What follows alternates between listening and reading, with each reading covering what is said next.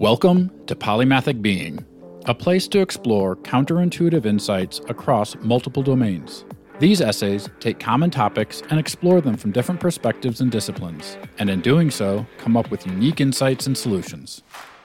Composable architectures and Lego, creating and losing modularity.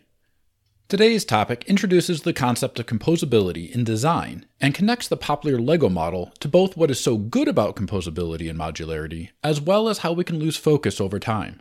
Simply put, composability is a method by which modular parts can be combined and recombined from one design to another. It's a powerful capability in both physical design and polymathic thinking, as we do the same thing with information in forming, unforming, and reforming ideas. For those not familiar with Lego, they are the highly popular plastic toy that leverages precise standards and modularity. Incredibly, Lego bricks from 1958 still interlock with those made today, and the key differentiator between Lego and other brands is the precision of manufacturing, quality of plastic, and robustness of coloring. This essay's focus is on composability, and Lego demonstrates that ability in the use of their bricks in virtually any configuration.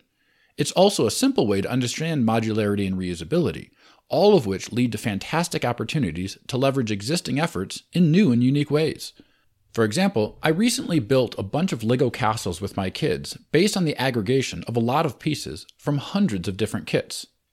Each castle is unique, and yet they all build from existing models. This form of composability is a key driver in almost all the technology that you use on a regular basis.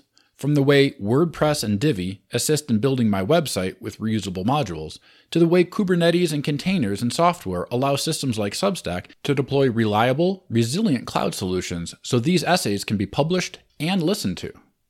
Composability is gaining traction in every domain and discipline, from DARPA's military concept of kill webs to the cell phone technologies we use every day.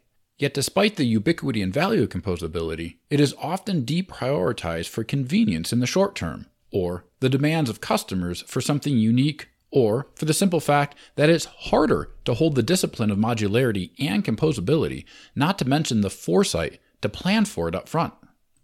Even Lego has suffered a loss of overall composability with its new products. I used to buy sets for the component parts because I intended to reuse the useful parts in kits I'd build from my imagination. However, recent kits have so many specific and bespoke parts as to render the majority of them unfit for reuse in a significant way. A great example is Lego's re-release of the iconic Galaxy Explorer spaceship. The new release is sleeker, has some really fun features, and, in general, is more aesthetically pleasing, but with the consequence that it's not really intended to be deconstructed and recomposed like the original. A simple inspection will show the original has much more ability to be built into many more and many different styles of Lego, like castle, city, or more. Another example is the new Harry Potter set my daughter just got, Weasley's Wizard Wheezes. It's a fun kit for certain, and very accurate to the movie.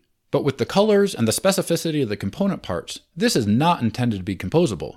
It's intended to be composed and then maintained in that state as a playset.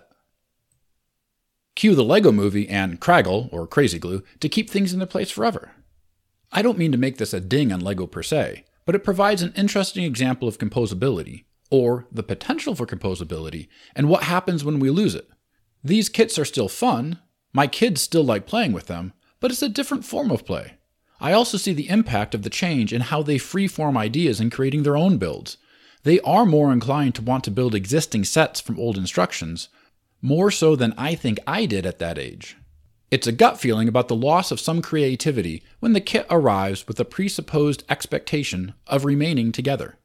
I think this is the point that bothers me the most, especially when the core of polymathic being is the ability to learn, unlearn, and relearn, along with the concepts from Ender's Game of reconceptualizing what things are and breaking them apart to create new things.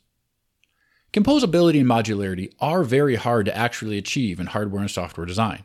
It's much easier to design from the ground up, and it's much faster to start coding a proof of concept and adapt on the fly. Bottom line, not doing composability is easier. Taking the time to create a composable architecture, identifying ways to interconnect and create modularity takes a lot of prior thought and planning to achieve. We explored some of this in previous essays, such as Taoism and Proofs of Concept and Maturing Products, Process, and People for Startup Success. The key here is to design first, then build. And when you design, make sure that what you build is scalable. Scalability fundamentally requires modular composability, and so we've come back full circle.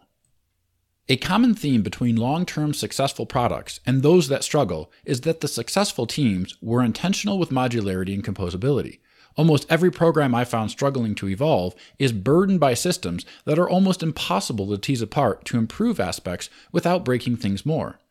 Interestingly, the same problem exists in knowledge space.